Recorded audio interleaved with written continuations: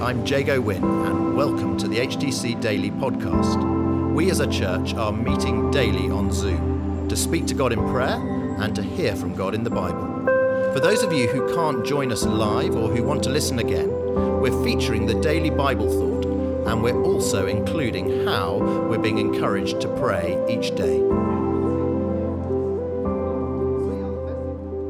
Okay, so 11:52. So you remember how Jesus began this little section just back at verse 39 about Pharisees who are very clean on their cups on the outside. Here's my very clean cup. And the Pharisees were brilliant at polishing the outside. They look sparkling from the outside.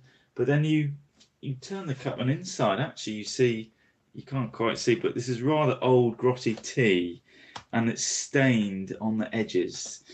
And the Pharisees were a bit like that, in that they were all concerned about the outsides with all the religious pomp and ceremony, but inside their hearts, their inner man, well, was very cold, very adrift, very indifferent really to the Lord. Something on the outside, but something else on the inside. And we see the final sort of manifestation of that today is this idea that how we can be experts in the law, in the Old Testament and the Torah, that these Pharisees were, and yet still be outside of the kingdom. So look how Jesus puts it. Woe to you, experts in the law, because you've taken away the key to knowledge. So they know their Bible so well. So here's my bike, just here, look. And there's a lock. There's a lock. Here it is. I've got my keys here. And the Old Testament is a bit like a beautiful old bike that's meant to be ridden upon because it leads to Jesus Christ. He's the great pearl in which we find all the treasures. And that's what the Old Testament's always pointing towards, Jesus himself. And it's like a bike that wants to be ridden around Richmond Park, as I might do later if it cools down, we'll see. But what the Pharisees were doing, it was like the way they were teaching the Old Testament, it was like the lock was, well, firmly locked. The bike was going nowhere. It's not going anywhere near Richmond Park because they were keeping it locked up. The key, they were keeping, well, they'd never had the key. Jesus is the key. He opens up the lock. He's the one who makes the Old Testament make sense. And yet, tragically, sadly, these most religious of people, the Pharisees, hadn't got the key. And so the scriptures remained locked up to them and locked up to other people, which is such a tragedy, isn't it? Because the Bible's all about bringing life and love and light through Jesus, the one, of course, who through the Spirit caused the Bible to be written.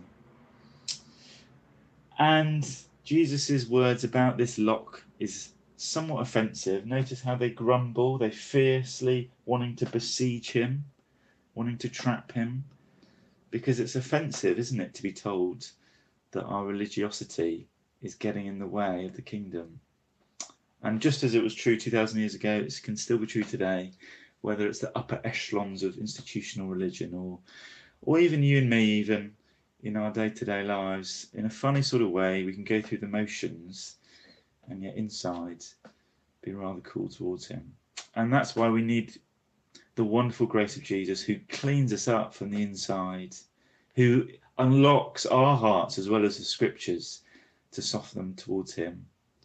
And if we do that, well, we'll be amongst the crowds that hoard towards him, not like the Pharisees driven from him.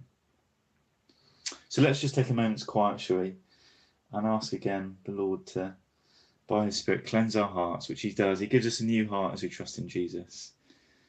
And so he doesn't say woe to us, but he says welcome to us, because he unlocks our hearts and his word. So just as we pray for the scriptures to be unlocked with the key that is Jesus, so we pray for Christians who are locked up and down our world, particularly the top 5 from the Open Doors World Watch List: Yemen, Libya, Somalia, North Korea and Afghanistan. Let's pray for God's strengthening of persecuted Christians in those countries who are under lock and key. And then secondly, we'll pray too for the work of Bible translation, a fifth of the world still having the Bible not in its own language, of their own languages. So let's pray for the work of Wycliffe Bible translators and other organisations as they try and unlock the scriptures in the very languages of these different tribes and nations.